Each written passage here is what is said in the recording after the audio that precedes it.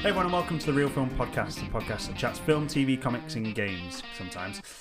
In this season we're looking at all things MCU as the Infinity Saga comes to its epic conclusion.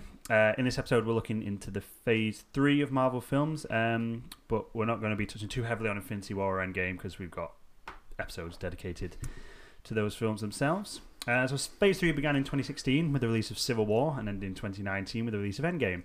And although the world around it has crumbled to pieces in these years, in 2016 we still had, Obama in the White House, and then in June we had Brexit.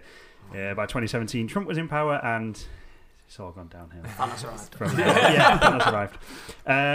But even though the world's gone to crap, the MCU was pretty strong. Really, didn't really put a foot wrong. His Civil War changed the dynamic of the Avengers forever. Doctor Strange introduced new realities. Homecoming mastered the local neighbourhood hero, which I know Guff will have something to say for in a minute.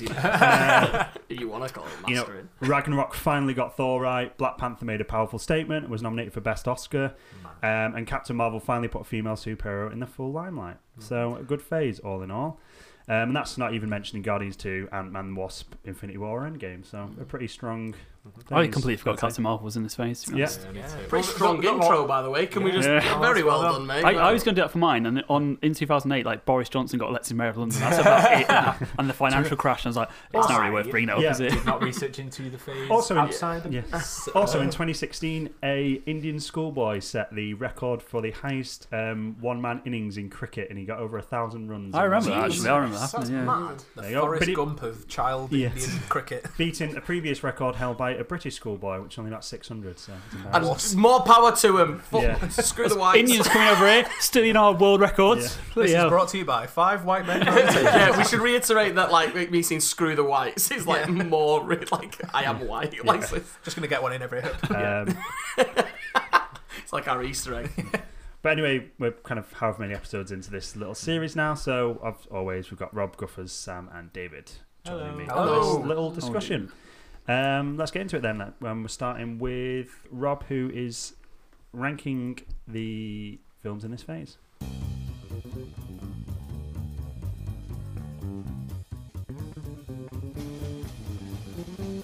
So I'm going to rank the best sort of the trilogies that we've got, because Phase 3 obviously capped off Captain America and Thor's trilogies. Iron Man was last phase, but whatever. So I think you'd all say probably Iron Man started the strongest out of all three of them. Yeah, definitely. Yeah. And then kind of Captain America probably had the best second film. Yeah, 100%. And then Thor probably has the best third film. Maybe. I don't know. Maybe. I love Ragnarok. So I find this really difficult to actually do.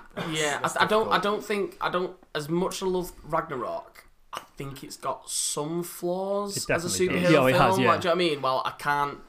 Obviously Civil War does too, but I feel like it has less. A better film. It's a better film. Although I'd probably enjoy watching Ragnarok more. I watched Ragnarok the other day, and I was pissing myself for 2 hours fun. straight. Yeah, it's more an enjoyable watch than Civil War is.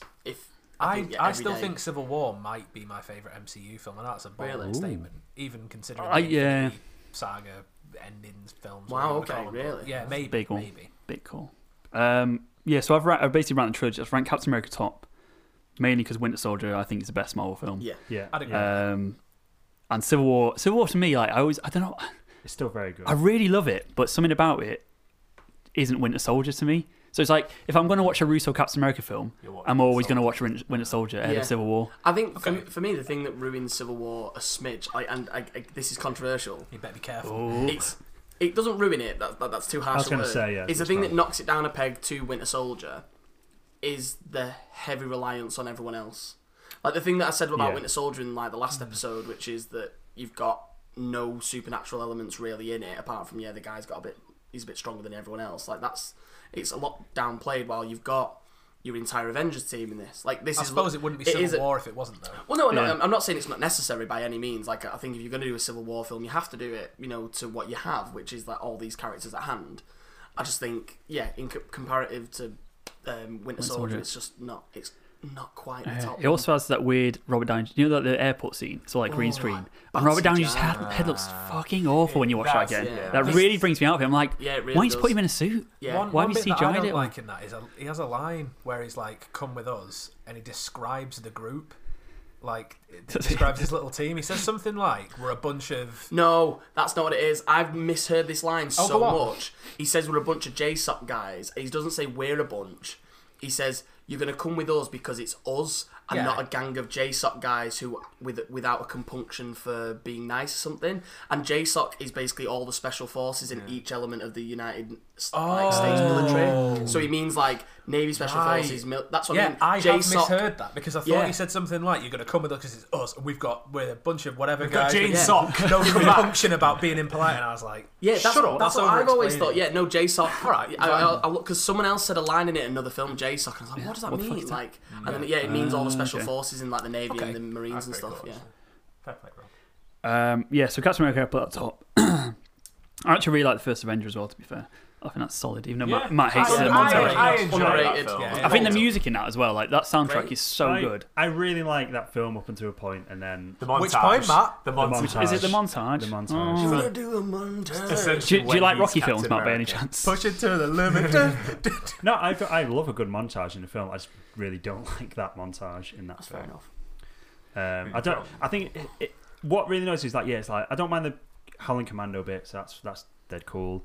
It's that bit where it's like Red Skull and he's like, I've been thwarted again by those dastardly kids. That's why I love it because it's like it's similar montage to earlier in the film where it's like him on stage like punching Hitler. It's like the whole kind of like World War II propaganda. Like I kind of see that as like Saturday morning cartoon, like Red Skull like failed again. It was a very like no, I don't like it. Different kind of skull that one, mate. Yeah, it was almost like I mean, he is a very theatrical kind of character in that whole thing. Really, he is quite like the big bad guy, like twiddling. He could be twiddling his mustache at one point. He is very like if he wasn't shaved. Yeah, if he wasn't red, everyone had no hair. He wasn't missing all his skin. Yeah. He strikes me. He is a very quite like over the top, like almost stereotypical like. He's the Nazi. He's the big Nazi essentially. He's a big Nazi. So I feel that almost kind of plays into it, like because. Of the time when you would have seen those like cartoons or whatever it was that they watched in the nothing much in the 40s because TV and that. But, I felt he kind of fit with that dynamic, and you would pick that up. I do get that. I think it's a little on the nose for me. It's fair enough. I think he doesn't have a nose. Wait, does he? No. That's still like Voldemort. Racist. But I think like his arc for the whole trilogy is so good. Like where he's like naive to the point of just like following orders, and he's like, I love my country. Patriot, and then like Winter Soldier really like shakes his faith in like authority and people, and then Civil War kind of follows on from that, and he's like, I'm not trusting these people. I know what these people are like. These people have agendas and they're infiltrating. Like, it's such a perfect like arc for him. But in Civil War, he's like, I don't trust them. I don't even trust the Avengers. I'm on my own. See, that's why people like really infuriate me when they say that they side with Tony Stark for Civil War, because I'm like. Why? I know, I don't get that. Like, because the whole thing is Thunderbolt Ross is the biggest bell end in the MCU I'm ever. Talk about him soon. I hate him so much. Such a bell end. I think he's great though. He's a great villain. You know what? He's a great villain that's never considered a villain, really. You know what I mean? But he's such a bastard. But then it's that thing of him. Like he uses the helicarriers in Winter Soldier as like.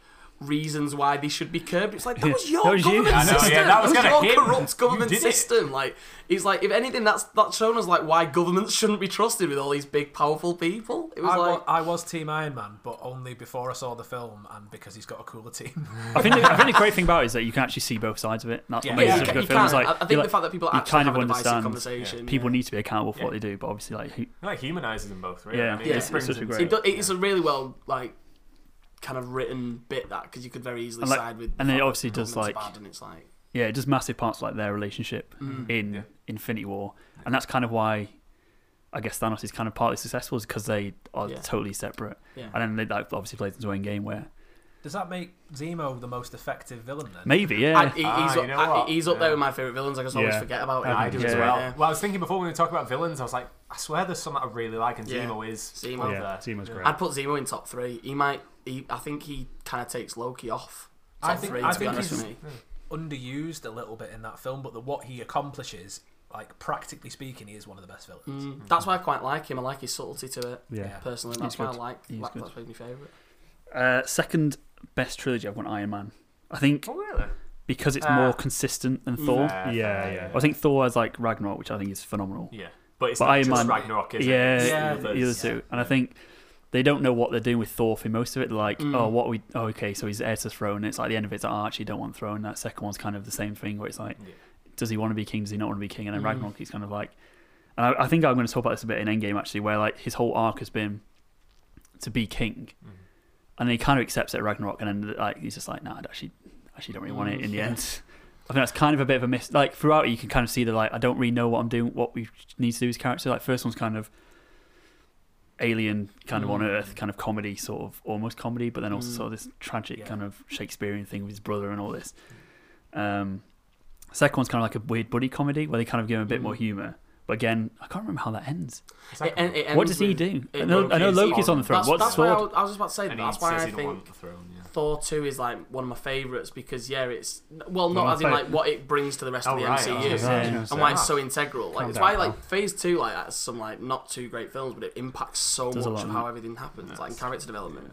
Because like Thor basically that's his decision to be like, I'm not a king and I've got other things to do. Like I'm more of a sort of, kind of like Captain America, where he's like, I'm a soldier, first, and it's like that's kind of, and it does link back to Endgame, I suppose. And then I think it's really cool how they do that, and then like at the end of Ragnarok, they've got no one else, and he's like, I need to step up and do this. And I think they do kind of undo that a little bit in Endgame, where they're like they've kind of ruined almost that arc a bit, but fair enough. So it's still nitpicking, but I feel like his trilogy's kind of undermined by them not really knowing what they're doing with that character. Even though I love Ragnarok, there's not like a set arc. It's that kind of thing. It feels almost like. Whatever's going to fit for this film. It's almost like what's his responsibility is this big, powerful guy, God. While Iron Man's is like he's just a man trying to get better. Like really, is like his character arc is he's trying to just be a better person. Like the whole arc is like one is he's developed a moral compass to what he's doing and like the impact he has on the world. The second one is him kind of realising he has to kind of almost grow up a little bit, and then like the third one is him kind of going like I'm part of something much bigger. I need to kind of get a bit of perspective. Like I reckon maybe the strength of the trilogies depends on the consistency of the directors. So with Captain America, the last two are obviously the Russos, who are phenomenal, and it's like a continuation. The first two Iron Men, whatever, are the same director, and then obviously I'm feeling to the third one, and then with Thor, it's a different director and almost like a completely different tone for each film. So that's probably why they've fallen the ranking that you've given them. Yeah, I know that's right.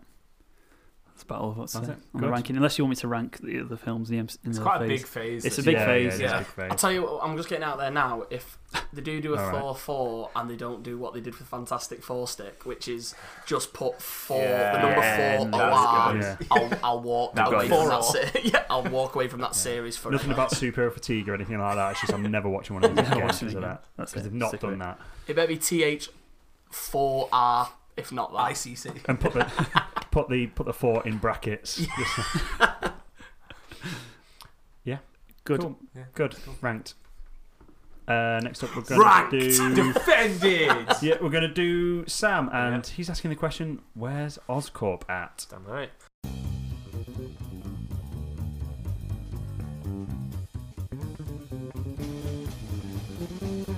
So I have a question for everybody. In this phase, we have two Spider-Mans, which I realise is probably going to screw up the whole Endgame section that I've got going. But it doesn't matter. We're talking about future of the MCU at that one, so it's fine. Anyway, we're introduced to Spider-Man. First shows up in Civil War. Seeing that trailer, obviously, was still one of the peaks of that. But anyway, regardless, we're introduced to Spider-Man, and Spider-Man's obviously already established as Spider-Man. He's got his powers. Ben's probably fucking well dead in the ground, worm food by now. But my question is, obviously such a big element in Spider-Man's universe is the Osborns and kind of where they exist. Ozzy, Sharon. Jack doing that adrenaline junkie thing he did. He's like, I'm off Stark Tower. See you at the bottom. I mean, that is one of my points later. I mean, it's one point that everyone keeps throwing around, this whole, like, what happened to Avengers Tower kind of thing. People throwing around, like, is it the Baxter Building? Is it going to be Oscorp? And things like that. And it just got me thinking, like, where and when, if, as well, are they going to start introducing this to him? I mean, in Homecoming, it established him that he's got the powers and everything, which very much enjoyed. I mean, he's got that scene with Ned where he's talking about what happened. It is very like, it's almost like instead of giving the whole origin story, like he goes to this, he gets bitten by a spider, blah blah, it's very short to I got bit by a spider and now it's dead.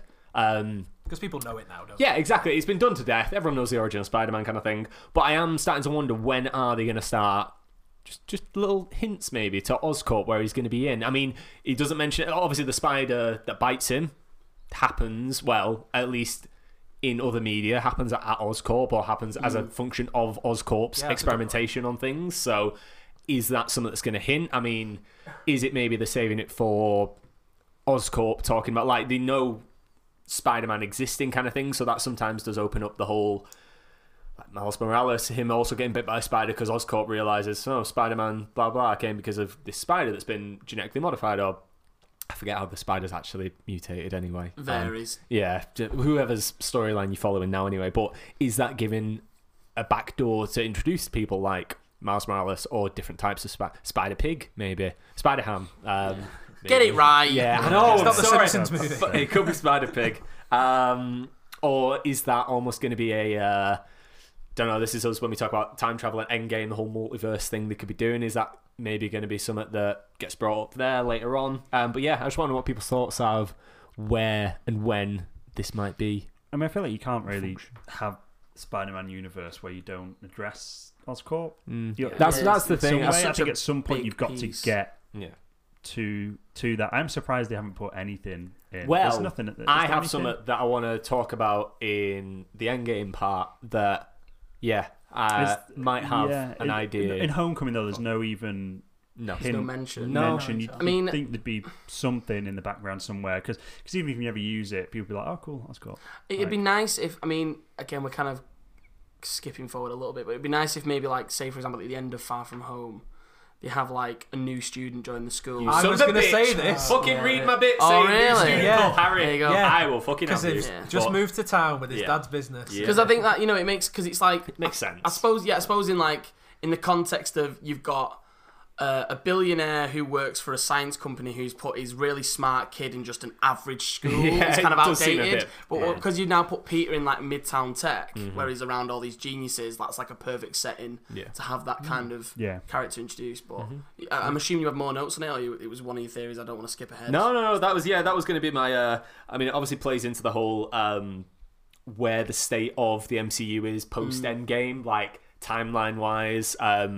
How the students are and things like that. You've spawned a whole theory in my head now. Yeah, wait, don't worry. Yeah. It'll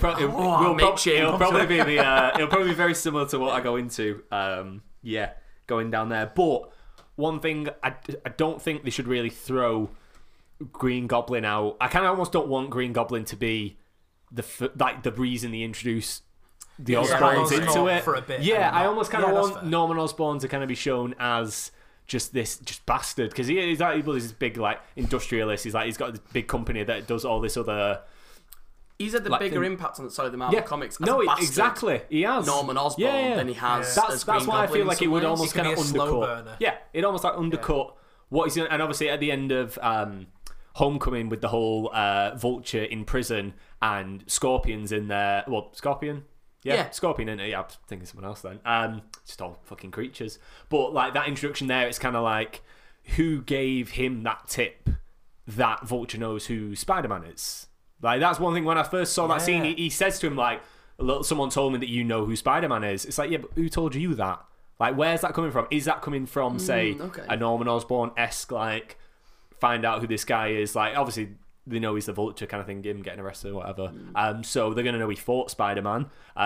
Who's finding out? How has that suddenly just popped out? I don't think he's a big enough character anyway, Scorpion as it is, just as a, I don't know, Spider-Man like B-villain. Is it B-villain, would you say? He plays a part in it. He's not like the big bad or anything like that we get. It's just kind of like, where's that trickling down? I mean, it could just be what's the guy called? Tinkerer? The one who does the buildings for tombs and that. The tinkering. Yeah, the tinkering, essentially. It could have been him, to be honest. Like, maybe that might just be easily explained, as is. Might never be explained. It might just be like a prison tidbit. Probably won't, to be honest. I wonder if it's just they've done it twice in two previous Spider-Man franchises. And they want to leave it. Fallen off a cliff after like the first film. Yeah. Whether they're just like, oh, I've done that, and probably maybe leave it. Because it is still Sony, isn't it? It's still still there. What about J. Jonah Jameson? Surely that's because fucking love. it was so iconic, J.K. Simmons, and then they obviously didn't want to replace him in Amazing Spider-Man. I suppose how are they going to do it with this? I suppose you've kind of got to wait for like Peter to get out of high school, I suppose. That's true. And then get a job. So I feel like I've got a whole theory. I think you've got a lot of theories. I've been brainstorming a lot. Yeah, it's cool, like obviously when he's out of high school, you can then get the job at true. the paper and stuff, and bring J.K. Simmons back. Nobody would complain. Well, speaking of casting, actually, I wanted to know if anyone got any ideas of who you would cast as Norman Osborn, because there's been a prevailing one. That's the thing. Well, I've seen people talk, but I've just had no thoughts behind. Some people have said like Ice Cube would be like really good because like wait, is J. Jonah Jameson? Yeah. No, Osborn. Oh, sorry, I'm thinking of J. Jonah. Sorry, my bad. You know what? Ice Cube is Norman Osborn. Yeah. J. Jonah, that'd actually be pretty. Yeah. Sorry, Norman Osborn. Yeah, I thought you were saying Ice Cube was Norman Osborn. I was like, that's not the direction I would go, but okay. Left field. But yeah, no, just casting, because obviously we've only ever been exposed. Well, no, who was Norman Osborn in the Amazing Spider-Man? I can't remember. I can never remember his name. Did they actually show? Do they even show him? Yeah, it's in the second one. They show him. He dies. Oh yeah. Spoilers. Anyway, William Dafoe though. Not seen that film. Obviously the main thing we've been exposed to as. He's a creepy man. He's about 40. That's literally what I was thinking. I was like, Steve Buscemi looks a bit weird. I mean, I wouldn't really care. He's throwing one out there. Kiefer Sutherland. Do you think? I think he's got that menacing voice that and I think you could probably play him, but. Maybe not. He's not an obvious choice, but I think it's someone who could be. I can maybe see. Because the other problem we've got is the MCU are hiring everyone in Hollywood. Yeah. So it's like, who's left? Yeah. I was like Jeff Bridges. Oh no, he's yeah, it's like Jack Black, Joaquin Phoenix. Joaquin Phoenix. Joaquin Phoenix is a good one. Because then he'd make a good Green Goblin as well. Yeah, you really want to go down that route. Well done. That's the casting. I like. Yeah, that's it. Hollywood, listen up. You went for a similar face type to Willem Dafoe. Yeah, it's kind of like. I was thinking of they get someone. He does have a play look the about business Norman Osborn, doesn't he? But also play like a Green Goblin. I would like to think of I wonder if there's because I'm thinking of very comic book kind of because Willem Dafoe is like a great Green Goblin in terms of but he's not the best Norman Osborn. I'm trying to think because the whole thing I love about Norman Osborn is he's like this cold. He's Lex Luthor. Yeah. He's Lex Luthor, but Lex Luthor is always Lex Luthor. No, as he's a villain Norman Osborn. No, but he's like this, really business kind of controlled, intimidating man. But then Green Goblin is this wild other side. It's almost like if you merged the Joker and Batman. Do you know what I mean? In a lot of ways. So I'd like to see someone who has that menacing Norman Osborn because we've kind of seen. Like you said, especially if we're not going down the Green Goblin route, it'd be cool to see someone as just an intimidating businessman. But I think that's almost he needs the kind of threateningness of Jeff Bridges when he was Obadiah Stane, like that, control that he just seemed to kind of exude as he was in all his scenes. Like, is someone like that kind of level? Almost how I feel. I've not watched past maybe season 2 of Daredevil, but. Kingpin and that, I always feel like he's quite. Oh yeah, he's got that quiet calm about him. Not him as Norman Osborn, obviously, but just the quiet calm he exudes. But it's like you wouldn't fuck with me. I saw one a while ago as a fan cast back when Homecoming was kind of being talked about, and I thought it was a really good fan casting. The guy who plays Gus in Breaking Bad. As Norman Osborn. He'd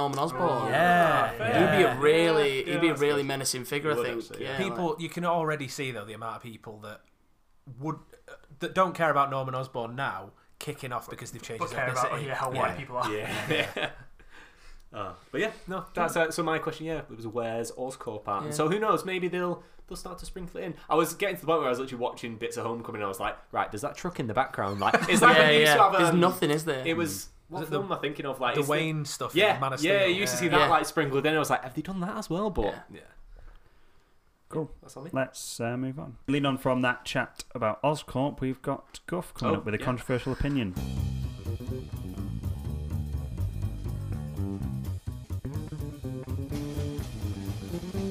Right. So, my controversial opinion. You're wrong.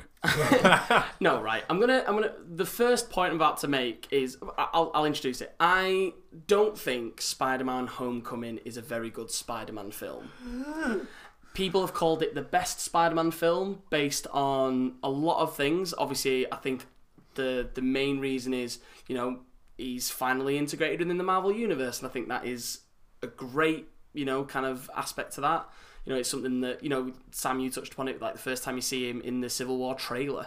And I remember the first time seeing him in Civil War, again, rewatching it recently, I still kind of get shivers every time you hear Tony Stark say Peter Parker. I'm like, oh, it's happened. I think he shouts Underoos, actually. It's not the first thing he says, but actually. he meets him in Queens. That's how he pronounces Peter Parker.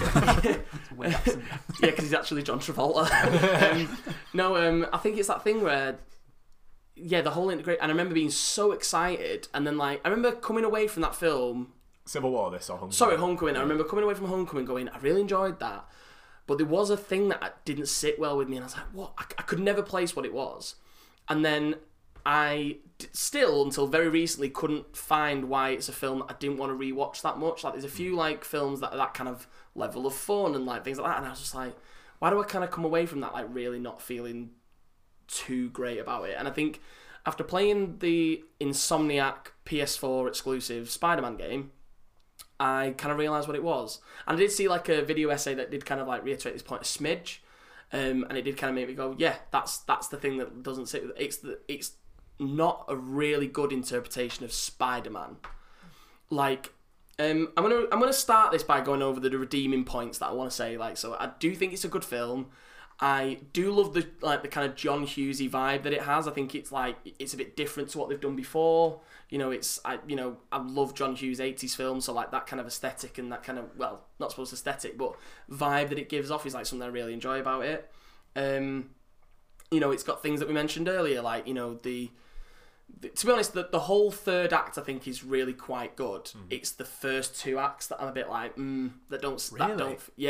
because the the last, I would consider the last act after his suit's been taken off him, and I think that's where you see the most Peter Parker. You see the most, apart from one scene, but you see the most Peter Parker. You see the most Spider-Man, the scene where Vulture and him just the moment Michael Keaton opens that door and you go, oh shit. I don't think anyone in the cinema saw that come in, and it's quite an obvious thing to do. If you know Spider-Man films, kind of the dad is the bad guy twist. But it does kind of hit you out of nowhere, and it's it's a brilliant moment. The scene in the car is terribly intimidating. The fight scene with the new Shocker in the car park and that whole bit, and the bit where the building collapses on him and he's like come on Spider-Man, and it's and I remember saying one of my favourite bits about that was that it's almost I interpret it quite a meta thing, which is that you've got the very Steve Ditko kind of look to things where it's he looks in the reflection and half his face is Spider-Man, something that's been done all throughout the comics, a little aesthetic. But it's things it's things like that they're Spider-Man, and where he's I'm trying to save you when Vulture's getting off of the thing that's about to explode. He's I'm trying to save your life, and he goes into the pile of fiery garbage and picks him out and stuff. That's all great, but it's the first two parts, and I think it's the things that make it suck, as I've written it down here, is it's too heavily leaned into the MCU in my opinion, and I know it's necessary.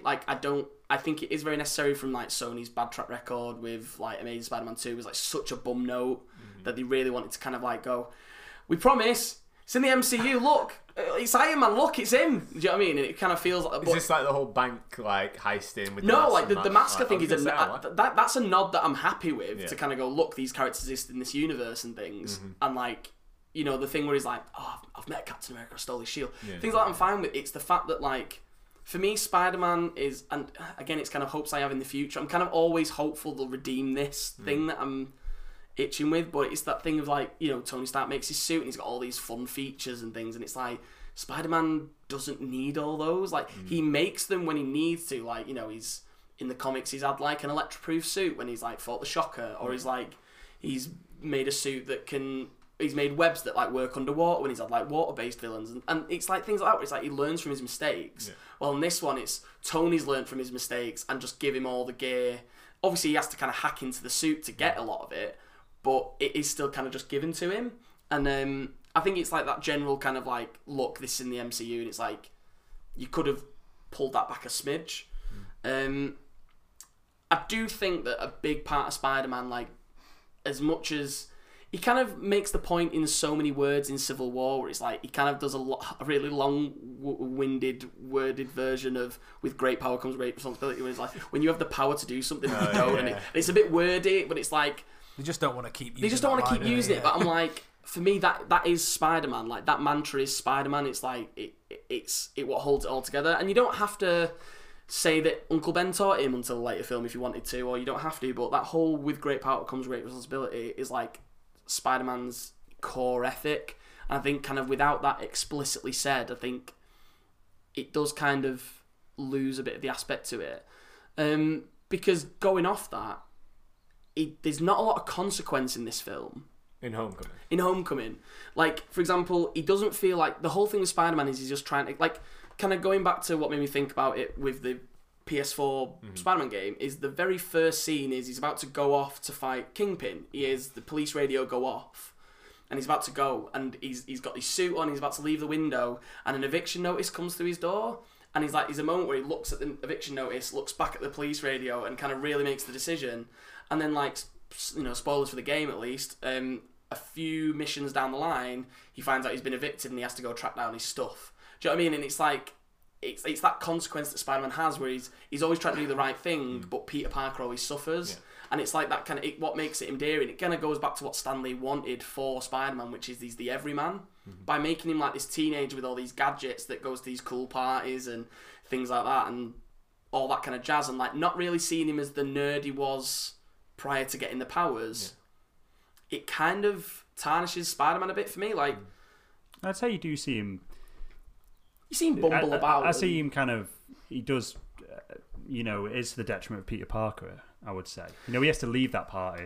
Yeah, you know, he fails the. Like, there's those little moments. He's not there for the reveal. What's the Liz tournament thing called? That the nerd competition. Yeah, the nerd thing. Yeah, that, and you know, he doesn't. He has to. And again, leave that's a scene that I often like skip, but I do love that moment where he's like looking down at the pool and he's like, oh, that could be me, but I don't get to do that. And he's always letting down the girl as well. That he likes. And like that's a trope that they do well, but again, it just doesn't feel to have as much weight as the others do. Like, and I think it's the other one is the big one for me is the monument in Washington, where it's like he puts his friends in harm's way essentially, and like he kind of like it's not that break does again. Because Ned's got the thing, but it's like, you know, it's that whole thing of like, if that was like a Spider-Man comic or like another film, he would have been like, I should have never given that to you. Yeah. That's like on me. Like I've you know, revealed my identity to you. Like you're wrapped up in my life now. And it's like, especially by the end of that film where Aunt May knows that he's Spider-Man, which I imagine obviously will be discussed a lot more in Far From Home, but it just kind of feels like a lot of that is kind of not trying to hurt other people around him, while because Tony Stark introduces him as Peter Parker and knows who his secret identity is, I think it almost gives the MCU this free reign of going, it's fine if people know who Spider-Man is, but that's a really core part of Spider-Man is that no one knows it's him. Yeah, that whole thing where he reveals himself in Civil War, I want to say. In Civil War, like that was like a massive moment to it. That's like there's you know, there's a great comic panel from that, which is like as he reveals his identity, like J. Jonah Jameson.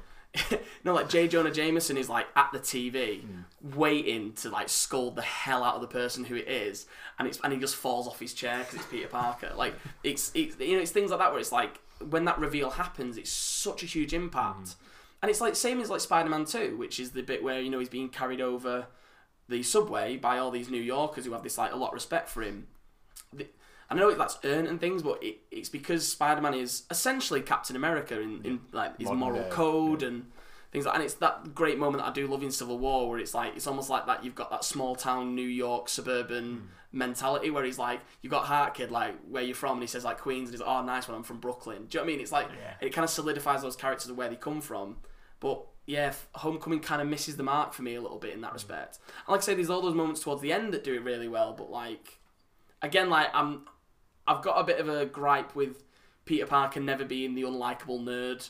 It's kind of like where he comes from. It's kind of what grounds him a little bit. It's what makes him the everyman. But like I feel like culture's changed a little bit though now. I don't feel like nerds get that kind of same level of being a weird outsider as much as they used. Thanks to the MCU, largely. No, thanks to Big Bang Theory.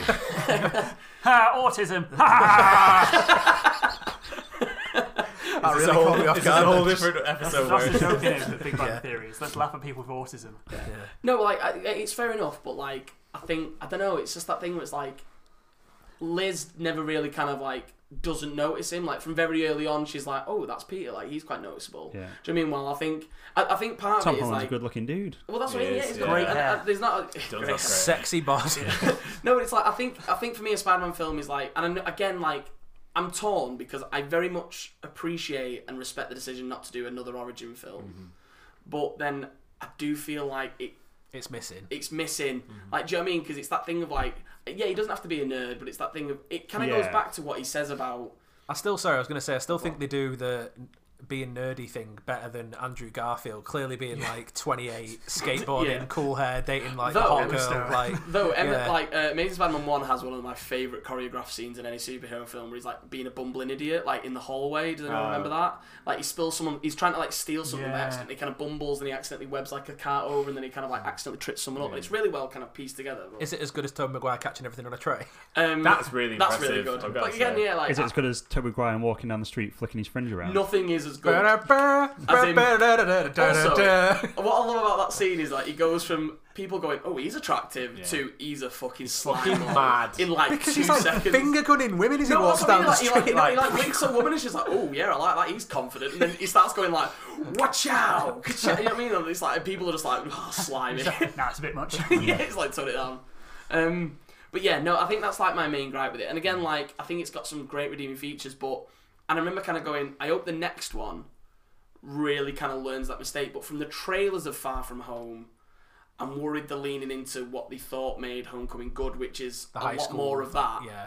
While I'm like, I feel like you could move away from it. Like, one of my notes is for the future of Spider-Man, how I think it would help improve is move away from the leaning of the MCU. Like, the reason why Sony has managed to create so many films and obviously spin-off films and things like that is Spider-Man in himself has got... Because the thing is, remember, you've got... Iron Man was not a household name, wasn't very popular, had very limited villains, you know, and then the Avengers themselves have like their staple villains, but no one really knew the Avengers. Spider-Man had to always rely on his own rogues gallery. Similar to Batman, he's got like, you know, you don't really see the Joker. I think he is Mr. the Batman Freeze. In terms of villains. Spider-Man is arguably he's got this his rich... rogues gallery is the best probably the MCU. Absolutely, yeah. So it's like to kind of... I really hope they lean... And actually, the Far From Home trailer kind of bringing in Mysterio and... what looks like maybe Hydro Man and maybe an interpretation of Sandman kind of looks like you throw in a lot of these like maybe villains in to kind of show how big his rogues gallery is. But I do hope they move away from... Like, I'm hoping Nick Fury in this is not as big a player as Tony Stark was in Homecoming. I hope he's kind of a means to an end and it's a bit of a tie-in to kind of like go, all right, yeah, this is MCU. Yeah, it's like, but I hope that in future... Because... it kind of feels like he's not a hero in his own right, and Spider-Man is, like, he earns his place. Like, I remember one of my favourite things as just a comic book nerd is that in the future of Marvel Comics, above the Avengers, above everyone else, Spider-Man to, like, the public is known as the greatest hero to have ever lived. Like, in the far future, like, people remember Spider-Man as the greatest one of them all, and, like, Captain America admires him, like, everyone admires, like, this kind of this moxie this kid has, do you know what I mean, who's, like, you know, just can put up through... so much shit, and I think Captain America has kind of always been that, but like I think Spider-Man should be that too, and it's like I kind of maybe he will now going forward. I'm hoping so. It feels like they've got long-term plans for him. Yeah, I kind of feel.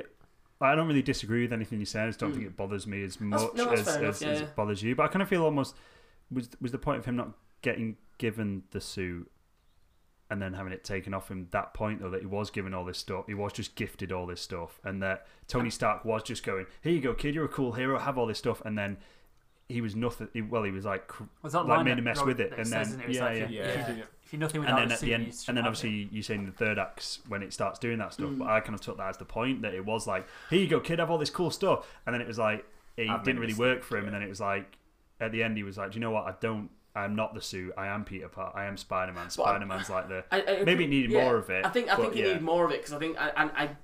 I'm not saying that that's lost. I just mean that it could be more. It could be more. Yeah, yeah. And I think it's not fleshed out as much. Do you know what I mean? Like... I don't know. I think... Like, having the AI as well really bugs me. I don't particularly like that. Yeah, like that scene where he's like kind of mulling around in the... shield base or whatever it is. I think that's quite funny, but with the AI, it feels more Iron Man. Yeah, it does, and it's like Spider-Man shouldn't have an AI. Like that's one thing he deals with is there's a lot of weight on his own shoulders. Well, if he's always got this voice in his ear he can vent to, then he is Iron Man because it's like he can quip with someone, he can talk to someone. It's like Spider-Man's in his own head a lot. Again, they might have that taken away now. Well, it looks like he's going to have more suits in Far From Home. I'm hoping that that's an overcompensation deliberately. So I'm hoping that because he has this what looks like a stealth suit, and he has like. Maybe he gets to keep the iron armor, maybe, or whatever, or he's got this new red and blue suit, red and black, I should say. I'm hoping, kind of by the end of that film, maybe he kind of comes to a realization. He's like, this is too much. I'm just going to be me. I'm just going to be me with me spider senses, me strength, me webs. I'm going to make everything myself. I hope he says it like that. I'm going to have me webs. I'm going to have me strength. And Nick Fury's just like, why are you talking like that?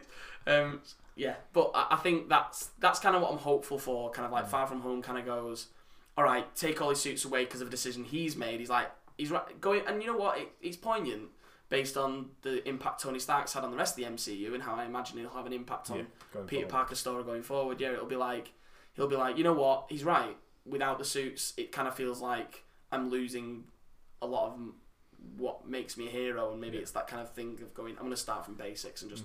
Make my own thing, so that's what I'm hopeful. I'm hopeful. I kind of sometimes see how Hollywood works and goes, they're not going to do that, are they? I think essentially they're just going to go, that last one worked exactly the way it was, and that brings on to my point about Guardians 2. I think what Guff's trying to say is that he wants a Spider-Man film where he goes around looking for backpacks to try, because he's somehow webbed 50 backpacks without remembering. I'm not having this argument about Insomniac Spider-Man. How much money has he got? Backpacks. No, I can't make any comment on it, but just that bit to me just seemed a bit mad. I was like, it is a bit come mad. on. Yeah, but that's just the function of a game. Yeah, exactly. It's just a mechanic to. I think you more meant the story than. I do. I want to know what the story is about. Actually, story's fantastic. Yeah. Like I say, and I'm going to put this out there as my finishing point. I think if you haven't played or watched anything about Spider-Man's in PS4 exclusive, I think it's the best adaptation from the comics out of all the films and all the other media I've seen. Strong. I think it's really good. I'll play it. Cool. Controversial. Yeah. This is the. I won't really disagree with any of that, but I just don't think it bothers me as much. Yeah, sorry, it wasn't the most open discussion. No, it's fine. I felt you really needed to air that. Yeah, sometimes you just let it out. It was good. Oh, nice one, Buff. No, you gave me that section now. Yeah, thanks. Most of that is going. Yes, let's move on. Who's defending Guardians 2? David is. Thanks for taking over the hosting there, Sam. Yeah, no, sorry, I didn't realise you actually were gone. That was just me asking a general question. Say that again. No. Fair. Yes, we're going to move on to David, who wants to defend Guardians of the Galaxy Volume 2.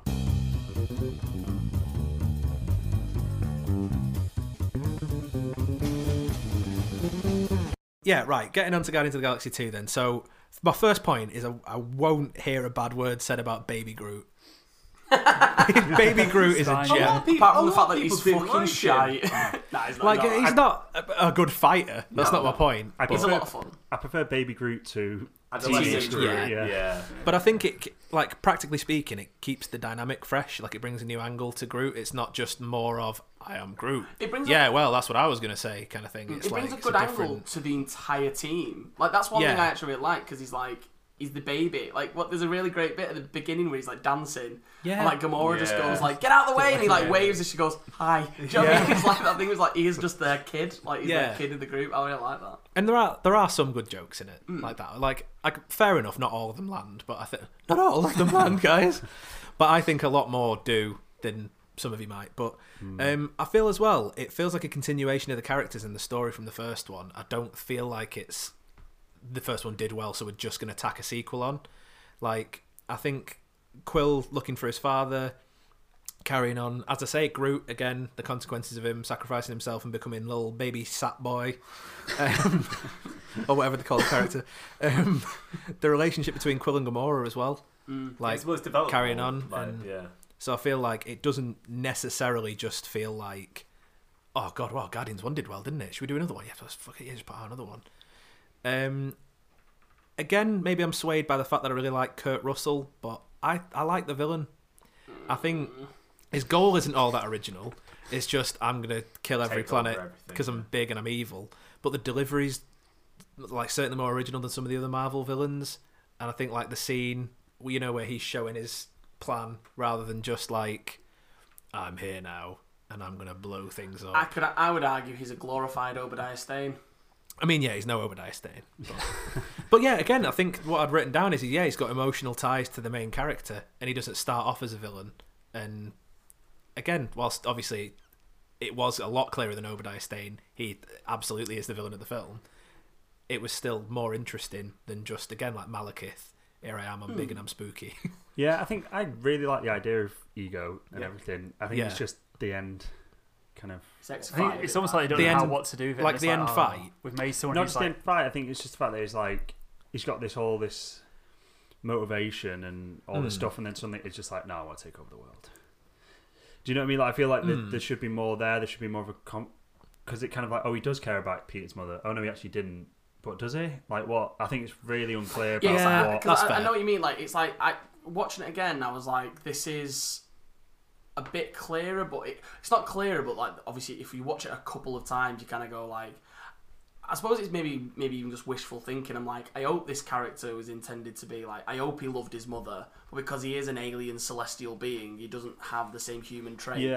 So love is still alien to him. So the idea that he's like, I did love her, but, you know, and like he says in the end of the film, doesn't he? He's like, if I went back and one more time, I would have give up everything. Yeah. It's that whole thing of like, came very close to giving up this evil scheme that he doesn't realise is evil, for love. But it is that nice twist where he's like, chose it, but I think it is executed a bit weird. I think it's not the best execution. I think it would have met because like the idea is that he put cancer in her head. He like gave her cancer, didn't he, so that she would die, so he wouldn't go back to her, sort of thing. I'd almost liked it more if, like, he as a celestial being was giving off some kind of radiation that gave her cancer. Like, I think that would have had more of an emotional kind of thing, because he would have not just been like, oh, I killed, because it comes across quite heartless, I think, where he's just like, I did love her, but I killed her because I need to my plan. Not that much, so. It's all like methodical about it, where I feel like if she'd, you know, if it'd been an accident and it was just being around him that was killing her, and I think that could have had more emotional. Would he have been able to stay away if she? Yeah, and he might not have been as much of a delivery of it. I think the delivery of it's not great. It's like as well. The ending is like he goes from loving Peter to like hating him. While if he would have been like, why? Like if he was like fighting Peter by going like, why can't you see my grand plan? And almost like almost pleading to him to kind of be with his side and be his son. I think it's more the anger, or I think I saw it more as the anger or the disappointment that he'd gone through all of these failed like trials to get this perfect son or like heir to follow on his thing, but that it was as if Peter was, and then right at the last second wasn't. I get that it's disappointment. I'm just saying it's not as thematically interesting for the subject matter. Moving. Yeah, I think it would have been like considering as well like that kind of. I mean, I suppose the only argument for that is it's kind of like by having that. Oh, he's actually a bit of a dick. In general, helps the Yondu plot along. Like it kind of makes Yondu shine out a lot more. Well, that's another point to defend the film is the way that they handle Yondu. Is that in? Yeah, I don't know. I think that's pretty in the context of that film. I do kind of feel it, but I'm like, that's not really foreshadowed in the first one that much, is it? It's sort of that's not a continuation. It feels pretty retconned in to be like, oh, we need this emotional beat. We'll just sort of. I don't know. It feels a bit like Scarlett Johansson, Black Widow, Hulk romance. It feels a little bit like that to me, where they're like, we kind of need this beat. I can see that. Stick it in. I do prefer it, like obviously over that, but I mean, I don't think it's as like crammed in because I think it's not as Well, because I mean, there's obviously still you get the whole thing where he sees the little troll. At the end of the first Guardians, where like he is just like, you know what, fair play. You've duped me with that, and I respect you for it. I think my biggest problem with like every moment like that with like Yondu and like the little moments with like Drax and stuff is like the dialogue's so on the nose. It's so hammy. For 2. Yeah, for 2. Like you don't like. I don't know. It's like, oh, Drax is making these daft statements again, and it's like the dialogue feels really craned in sometimes. Like, see, personally, I didn't see it like that, but I could get where you're coming from, because like when I was saying they kind of changed the dynamic of Groot. Obviously, they can't change the dynamic of every character. Well, they changed the Nebula and Gamora thing as well. That's a pretty kind of pivotal thing that happens in that film. Well, yeah, especially considering how it like progresses. Yeah, which is important. Yeah, definitely. But again, like her dialogue's really hammy in that bit. Like which it's like all the emotional bits are like so expositional. Like it's that thing that's just like, all I wanted was a sister. You know, it's like you could have like written the dialogue to be so much more like subtle and like things like that. Is Karen Gillan good? I mean, I like her now more. I'm probably biased because I think with the correct direction, I'm a little bit in love with Karen Gillan. So I think the Russos have kind of directed her well. Yeah. I think James Gunn didn't really know what to do with her. Yeah, I feel. Then he went too far, like robot. Yes. Side, and it's like everything she says just sounds like a robot saying it. I'm like, yeah, but I feel like her arc is probably one of the best ones now, kind of. And again, like, kind of underrated a little. After watching Endgame, when you like still listen to hated her, and then I'm still a bit like, considering in like great. Guardians of the Galaxy 1, I was like, I wish she wasn't in this film. Yeah. Like, by Endgame, I was like, oh wow, it's actually really like powerful and interesting. Like, she does go on a really cool arc because of the way she changes in Guardians of the Galaxy 2. But that's like the same as there is definitely they do. Yeah, she is definitely a high point in. I don't think there's one MCU film that doesn't play a major part in how things turn out in some way. Yeah. Like, Iron Man 3. No, I'm just kidding. I was going to say, like, all of them have, like, pretty integral moments that, like, I mean, you know, that's character building over films and doing it well, you know. Yeah. But I think it doesn't make the film good. I think, like, say, the dialogue really is, honestly, my biggest problem with that film. Yeah, same. I think. See, it didn't stand out to me as much. Oh, no, I swear, the one that, like, hurts me the most. Go on, give us an example. Is in the prison, like, on the Ravager ship, where, like, oh no, I don't know if it's at this, I think it's... Sorry, no, it's a Rocket and Yondu bit, and it's just before they go to Ego. I thought you were going to mention Baby Groot offering up all the wrong things. Is it the you're me? It's like, bit? I know what's wrong with you, boy. Fair. You're me. And it's like, oh, this is so Hallmark. Do you know what I mean? This is like some B-movie emotional romp. Do you know what I mean? I was like, it's just like, the dialogue's so... Yeah, because Yondu's not a raccoon, so... No, it's just not him. It's just so on the nose. Do you know what I mean? I'm like, oh, I just... Yeah, I do feel like that was one of my biggest issues with it, and then plus Pac-Man. So I'm not going to defend Pac-Man. I'm not going to defend Pac-Man. I forgot about that. But a slight aside, you know what? I was thinking, why don't I like it? And I'm like, that was why. Although, I'm not defending Pac-Man. One of the lines that I actually found just really funny is when he first finds out he's got these powers, and it's like, I'm gonna make some weird shit. That line is I laugh at that each time, and I was like, I just didn't, you know. But a slight aside, like, not to defend it or against it, but did it remind anyone, like, Ego's plot of... Do you remember that episode of Futurama where Leela thinks she's found another Cyclops and it turns out the guy's been doing that to loads of other women? Oh, yeah. And he's like a shapeshifter. It just really reminded me of that. So I think my last point is not like a real pivotal story moment, but is the Guardians theme, which is meta and mental, and I love it. Yeah, I really like the Guardians theme. What is it again? Great. What's it called like? It's the forgot. Sing it.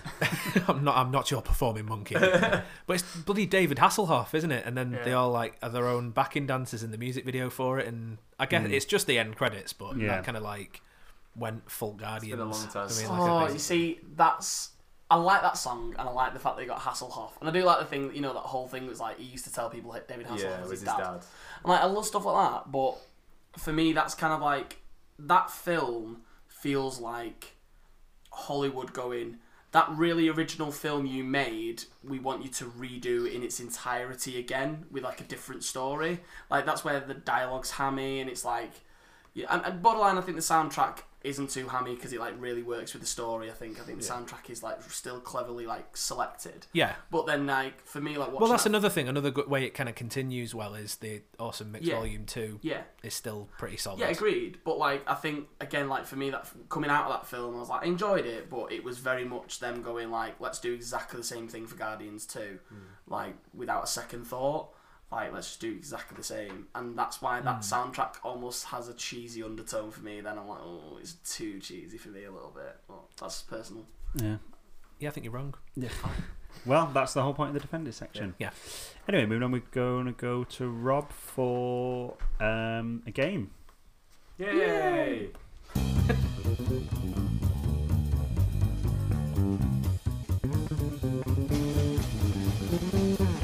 Right, here we go. This is the IMDb quiz where you guys have to guess the actor based on their credits. Okay. And there is a link. Between all of them.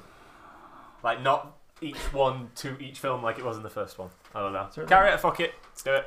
No, there is a link. There is a link. It's pretty obvious, but I mean... Is it Marvel? Oh, guys, they're in it.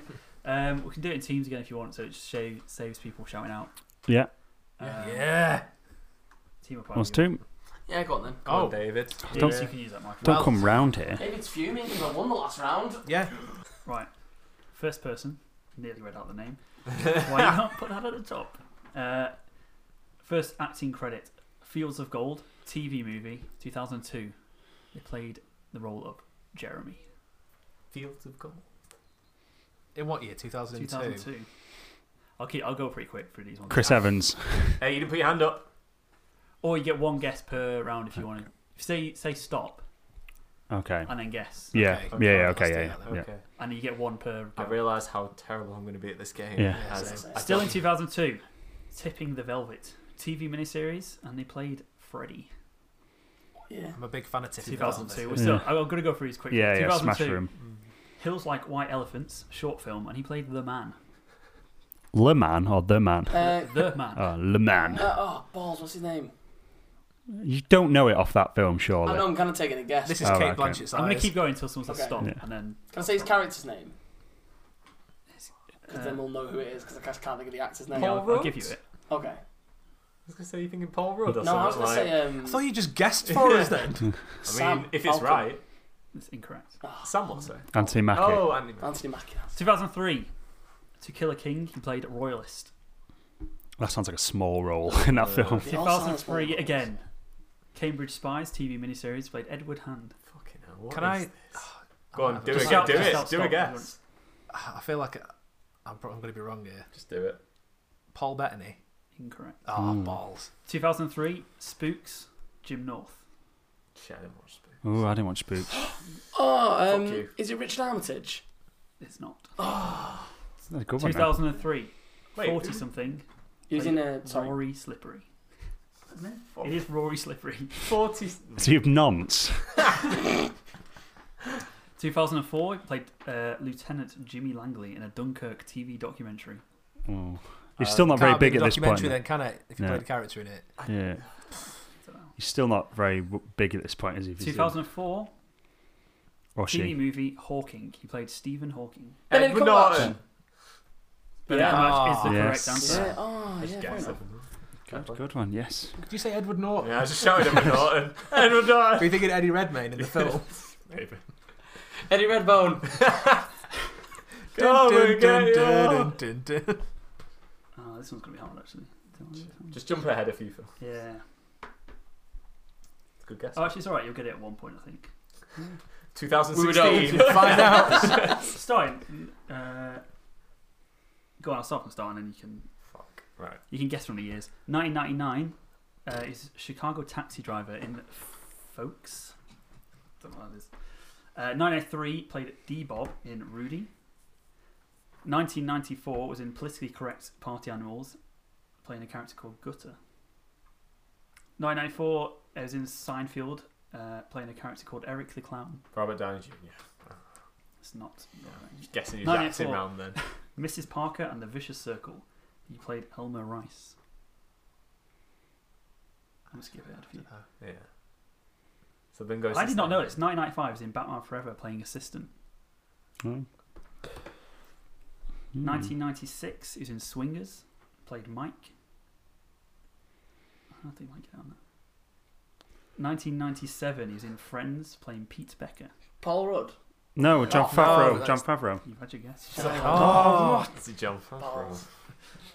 Do you want to guess John Favreau? Is it John Favreau? It is John Favreau. We will take that. Idiots! Shall stop and then discuss Yeah, it. we'll and do. then- Yeah. Okay. If you say okay. stop, I'll stop. Then you Stop. discuss Yeah. it with me. Stop. I'll give you time. Yeah, okay. Thank you. I'm glad I didn't guess because I was going to say Jeremy Renner. This person, their first role was in 2011 in Holby City. It's definitely Jeremy Renner. Then went on to appear as girl number 3 in Random TV movie in 2011. That sounds awful. Hmm. In 2011, they also played a person called Nyla in a film, I guess, called Victim. Don't know it. Again, 2011, they were in Top Boy playing Chantel. Stop. Yeah. What are you gonna say? Huh? Oh, go for it. You- Yeah, I you- was you going can to Elizabeth Olsen, me, but Is it what's she called? Letitia Wright. He's got it. Well done. I guess you could say I got it. 2-1. Letitia Wright. Oh, very good. Should have said that. Beat that one. I guess you could have said you got that Letitia Wright. Yeah. Rob, you're so funny. Next person. I'm not putting a Tonight Show on this. I will start in 2001 to 2002. She played Emily Stewart in Raising Dad. 2003, Hope and Faith. She played Sydney. Say stop. Stop. Kat Dennings. No. Balls. She was in Raising Dad. 2004. Yeah, 13 going on 30. She played Six Chick. I've never seen Thing. No, I've not. 2004. She really gives it away. I know you read it out. She's in something called Sleepover, and she played Liz. That gives it away. No, the one that I nearly read out. Damn it. I was gonna say Liz, but no. 2006. She was Beatrice in Hoot. We've all been Beatrice and Hoot at some point or another. In 2000, I'm skipping a few out here because I don't know when it was. 2009, she was Emily in Just Peck. Man, I have not watched. No, I've not watched a lot of films. In 2010, she was Envy Adams in Scott Pilgrim. Oh, stop! I'll fucking fight you for this! I think we all know it. You made your face so stressed first. I think Sam said it first. Rock, paper, scissors it. Alright, Go on. I really hope I get it wrong. I win this and then I get it wrong. Right, wait, is it rock, paper, scissors, go, or rock, paper, scissors and we do it on Rock, scissors? paper, scissors, go. Right. Rock, paper, scissors, go. Rock, paper, scissors, go. Oh, vault's fair. Brie Larson. Sam's got it. Yeah. It is pretty nice. I realised that's a very visual game that we just played Yeah, there. very- We both threw scissors out. And Sam then won. Go through rock, and I threw paper out. There we go. I was tempted to just say them as you called them too quick. Just Like a commentator, it's like, oh, we still on a scissors. We should do that, but I have to match what you we say at this. Nah, I don't mind. Game at later date. We're not podcasting rock, paper, fucking scissors. We could. Next person, 2000. Well, they've not even said who it. They've not I even. said Brie Larson. Oh, did you? Oh, I didn't actually say it. I was like, they've not even said who it was. I'll just take it. It's fine. No. Next person, Freddy vs. Jason, 2003. They played School Student. Oh. Next to Locker, in brackets, uncredited. That is. Oh, that's sad. Get this. That's the In saddest what thing. year? ever. 2003. I did watch that not too long ago actually. see. But I cannot remember. Can't remember School Kid by Locker. No, yeah, I'm gonna go back and watch it. Like 2002 to 2004, they played schoolgirl / girl in cinema / Wade's girlfriend in Smallville. Oh, fuck, go on. Yeah, Go. I could just see go go for. I might not get this. No, keep going. Oh, okay. 2004, they're in White Chicks as party guest. Brackets uncredited. Oh, I feel sad. I feel bad. Anthony Mackie. Yeah, I feel. In 2008, they were in Hurt Locker, playing Connie James. Just thinking of White Chicks. Yeah, I'm still trying to think. to I was thinking Hurt Locker, and then I was like I'm going to miss out a really obvious one. Jeremy Renner, but jeez. 2011, they were in Real Steel as Bailey Talent. Oh, fuck. I've never seen Real Steel. Oh, really? I have seen it. But, Stop. oh, Oh, go You on. can Who talk do to. you think? Yeah. is it Evangeline Lilly? Is it? No, because she won't be in Smallville, would she? She could have been. 'cause I had it's a feeling pretty she Yeah, lost. yeah, because So obviously the obvious one he missed out was she Lost. is in Yeah. Real Steel. She's like Did you say that? Who's the other? Yeah. Let me think of the other person I was thinking of though, just in case. Yeah, do you want to, who are you slip thinking it of? again. I can't think. Do you want to say? Evangeline Lilly? That's correct. Yes. Hey! Well Oh, played. she's Smallville. That's Another great. love of my life. Yeah, Yeah, she's she's great. very I delightful. got Lost mainly because Lost is not in order on this. It's like further up. Lost isn't in order in Lost. Yeah. That's a very good point. What's the score? 3-2, wasn't it? Oh. Close game. Consolation goal. Towards you. Oh right, is it over? Is that known? Yeah. That was Oh, great. fair. Oh, fine. Oh, who Right. won? Sorry. Who won? They won. Oh, we won. Yeah. I mean, yeah, we won. It was kind of a hollow victory because Matt gave us John Favreau, but still. Yeah, totally. Yeah. Matt gave You the won, world you John won Favreau. in spirit. When people Yeah. look at the scorecards, though, they will see that we won. Yeah. So it's fine. Yeah, we won. that's History is The annals of written by history, the yeah. victor. Yes. The loser seems to be editing this though. So Yeah. Yes, that's the end of this episode on Phase 3. Yeah, we're on Phase 3. So we're going to move on to Infinity War and maybe Endgame, unless Endgame's at the start of this series. We don't know yet. But next episode will definitely be Infinity War, so stick around. Yeah, stay tuned for that next week. You can find us on Facebook, Twitter, Instagram, with pretty much some variation of Real Film Movies on all of those. And our website's realfilmreviews.co.uk, so check us out there as well. And we'll see you all next week for Infinity War chat. Bye. Bye. Who's hosting next?